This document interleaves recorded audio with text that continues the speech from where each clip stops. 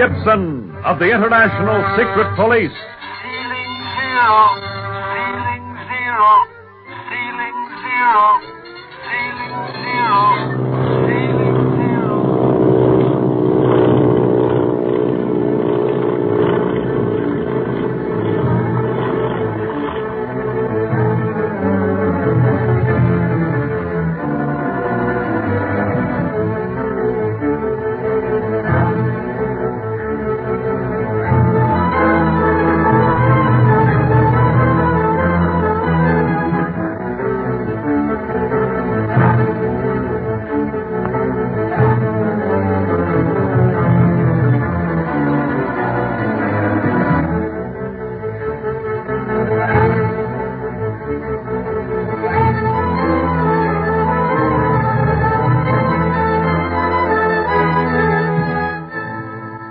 Though the Octopus and Quan Wu were still at large in a secret passage in Dr. Kingsley's house, Speed, Clint, and Barney, exhausted by the happening of the past few hours, snatched some sleep.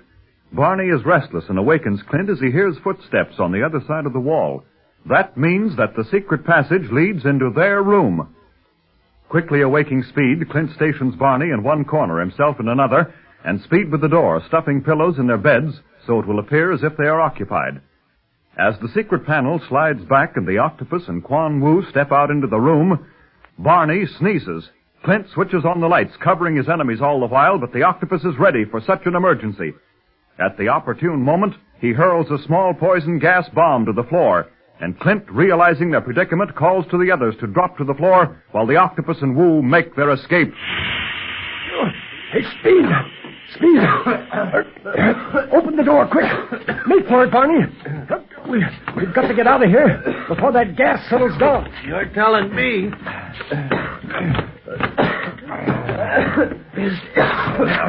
There you are, Clint! And out we go! Well, now to arouse the others. They haven't already heard all the noise. Should I shut the door, Clint? No. I'll leave it open. The draft between it and the window will blow the gas away. Yeah. The Octopus didn't figure on using that cute little gas bomb idea on a windy night. Hurry up. Come on. I may nab him yet. Hey, sounds like somebody's seen him in the garden. See if they can only get him before he gets away. The lights are going on all over, see? We've roused the house. Clint, what has happened? Well, I had the Octopus in our room, but he got away again. Through the window and over the balcony. We've got to get down into the garden. They saw him and we heard shots. Quickly then, let us go down. I will send a detail of men up to your room in case he should double back. No, that room is full of poison gas. The Octopus won't return there, and you better not send anyone in there until the gas has had a chance to clear up. I just had a taste of it, but that was enough. Hey, here, this way's the quickest to the garden. What's up, sir? Nothing for you to bother about, Sergeant. You guys stay at your posts inside. We'll tend to the outside, but you might keep a weather eye open for the Octopus. Hurry, fellas. Yeah, now you stay with us, Speed. Don't go so far ahead. Hey, would you look at the east? It's getting kind of light. Must be near dawn. Keep your eyes on the garden instead of the sky, Barney. The Octopus may be behind any bush. Police out here are sure excited. Running around with those flashlights and lanterns, they look like a lot of lightning bugs. This group by the wall seems to be the center of excitement. Let us see what they have to say, huh? Mr. Ying, the most extraordinary thing has just happened. What, Captain Dawes? A short time ago, we saw two men leap from the balcony of Mr. Barlow's room. The Octopus and Quan Wu. Where did they go, Captain? Well, that's the strange part of it. They came directly toward us on a dead run. And Mr. Barlow, you yourself told me the Octopus was up in your room and that we should surround the room carefully while you went for Mr. Ying. I told you? It was your voice, sir. Sure as I'm standing here. It all happened so fast that I was about to obey orders without question when I happened to flash my light in your face. By that time, you'd reached the gate there with your companion. Yeah, then what did Clint do? I saw he had a mask on. I realized he was the Octopus. We fired wildly, but it was too late. The Octopus and the man with him were through the gate and lost in the darkness. I placed a dragnet of men around the neighborhood, but I'm afraid we've lost him again. The Octopus imitated my voice so well that he fooled Captain Dawes here. Say, Barney, I used to know another man who could do that. Yeah? Who, Clint? Well, it doesn't matter, Speed. That was a long time ago. But it is strange that the Octopus could imitate me so well when he speaks with a decided accent. Must be phony. It might. It's hard to say. With all that excitement going on, the tone would be enough to fool Captain Dawes. Well, at any rate, let's hope that dragnet catches the octopus in Quan Wu again.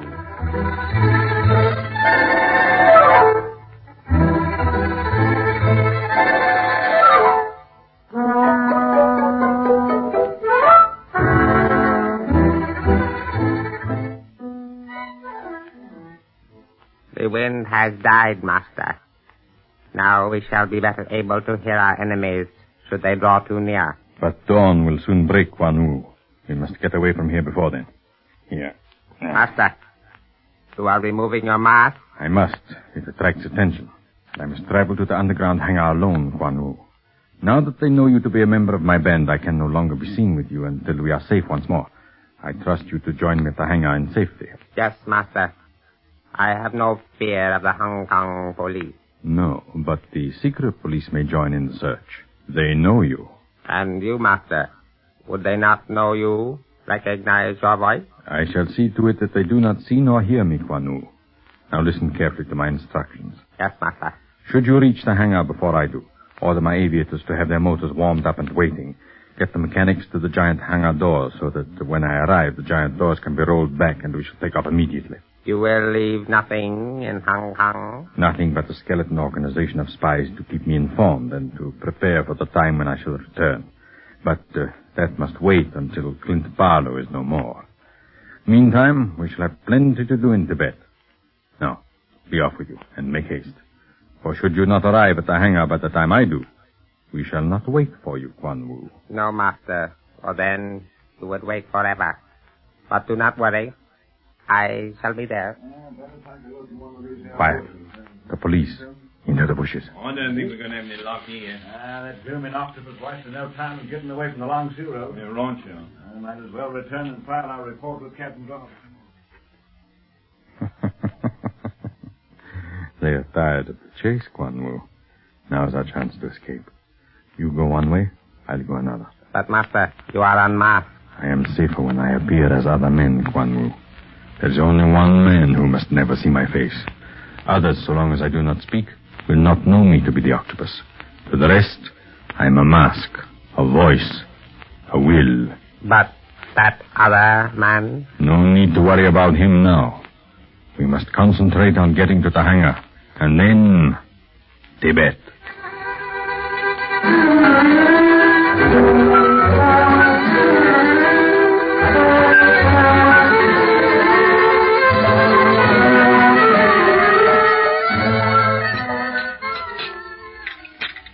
So near and yet so far.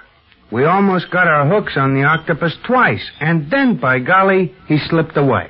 Well, we had some bad luck in losing him, but we were lucky to come through it ourselves. Yeah, whoever thought that guy'd have poison gas? He's a one-man ammunitions plant. He takes advantage of everything, too. Well, Speed, now that you've seen the octopus in action, you may have an idea of the man's genius. You know what we're really up against now. Oh, he's smart, all right. But you can outsmart him any day of the week, Clint. Well, I haven't done so well so far, but at least we've come close to him. So close that I think he'll be leaving Hong Kong. And the question is, where will he go, Clint? We all believe Tibet. But where in Tibet? I don't know yet. It'll take time to find out. Now, that's where Bob Gilmore is going to prove invaluable.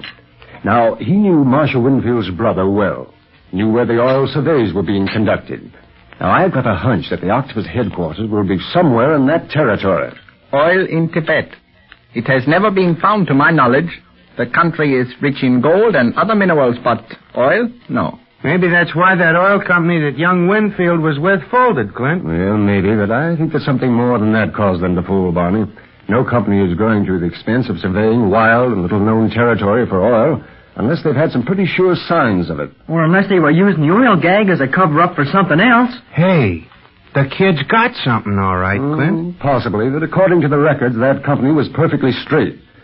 And I wish Bob was having breakfast with us. I'd like to question him again, but he's sleeping now, and I don't want to wake him. Dr. Kingsley said he had a tough time keeping him in bed when all the excitement was going on around here. Well, knowing Bob, I don't wonder. You know, it's funny. Here Bob, banged up as he is, fights to get out of bed and chase the octopus all over China, while I'd fight to stay in bed. Doctor sure had a war in his house, hasn't he? Yes, well, I told him to catch up on some sleep while we're having breakfast and making plans for the future. I imagine little Jean was frightened over the shooting, was she not? Yes, but once she knew we were safe, she quieted right down. Is she sleeping too, Clint? Yes, Speed. Sure, we gotta take turns sleeping and eating, kid. You never know when or where the octopus is gonna pop up again. Well, Bob got the worst of his last encounters. That clout he received from Splinters up in his cabin on the Siang River, and then being slugged when he went out to order reinforcements didn't do him any good either. And on top of that, he went clear into the police station to get Ying here after he came to. Boy, Bob sure has got what it takes. Yes, he really saved our lives. I won't forget that. Want me to sing Hearts and Flowers now? Oh, well, now you were lined up against the wall with the rest of us, old pal. Now, don't forget that. Oh, I know Bob brought reinforcements to us in the nick of time, and I'm plenty grateful. But how about the times I've saved your life? And what thanks do I get? Oh, well, you're going to start that again, huh? Well, I don't know why not. You hand posies to everybody except me. Well, how about the times I've saved your life, old pal? You saved mine? Yes, and if you want them in alphabetical order, we'll start with that time in the Argentine. Okay. Just forget I said anything about it. We don't have time to go around thanking one another for favors, Barney. I'll say not. Things happen too fast. And right now, I should advise you all to enjoy this bountiful breakfast. Here is peace, good food, warmth. What more can we ask? It'd be swell, Ying, if I didn't know that something's liable to pop at any minute. Kind of gives me nervous indigestion. Well, your nerves don't interfere with your appetite, I notice. Well, I ain't ate for days. By the way, Clint, what's the next move? Well, I'll have to cable Chief Riley the latest developments. And then, if the dragnet catches nothing, we'll have to do some real undercover work to find out where the octopus has gone. Listen, they've seen something. Perhaps the octopus. Oh, I knew this breakfast was too good to last. And you're wrong about that next move, Clint. It'll be no undercover work, but right out in the garden to see what all the excitement's about.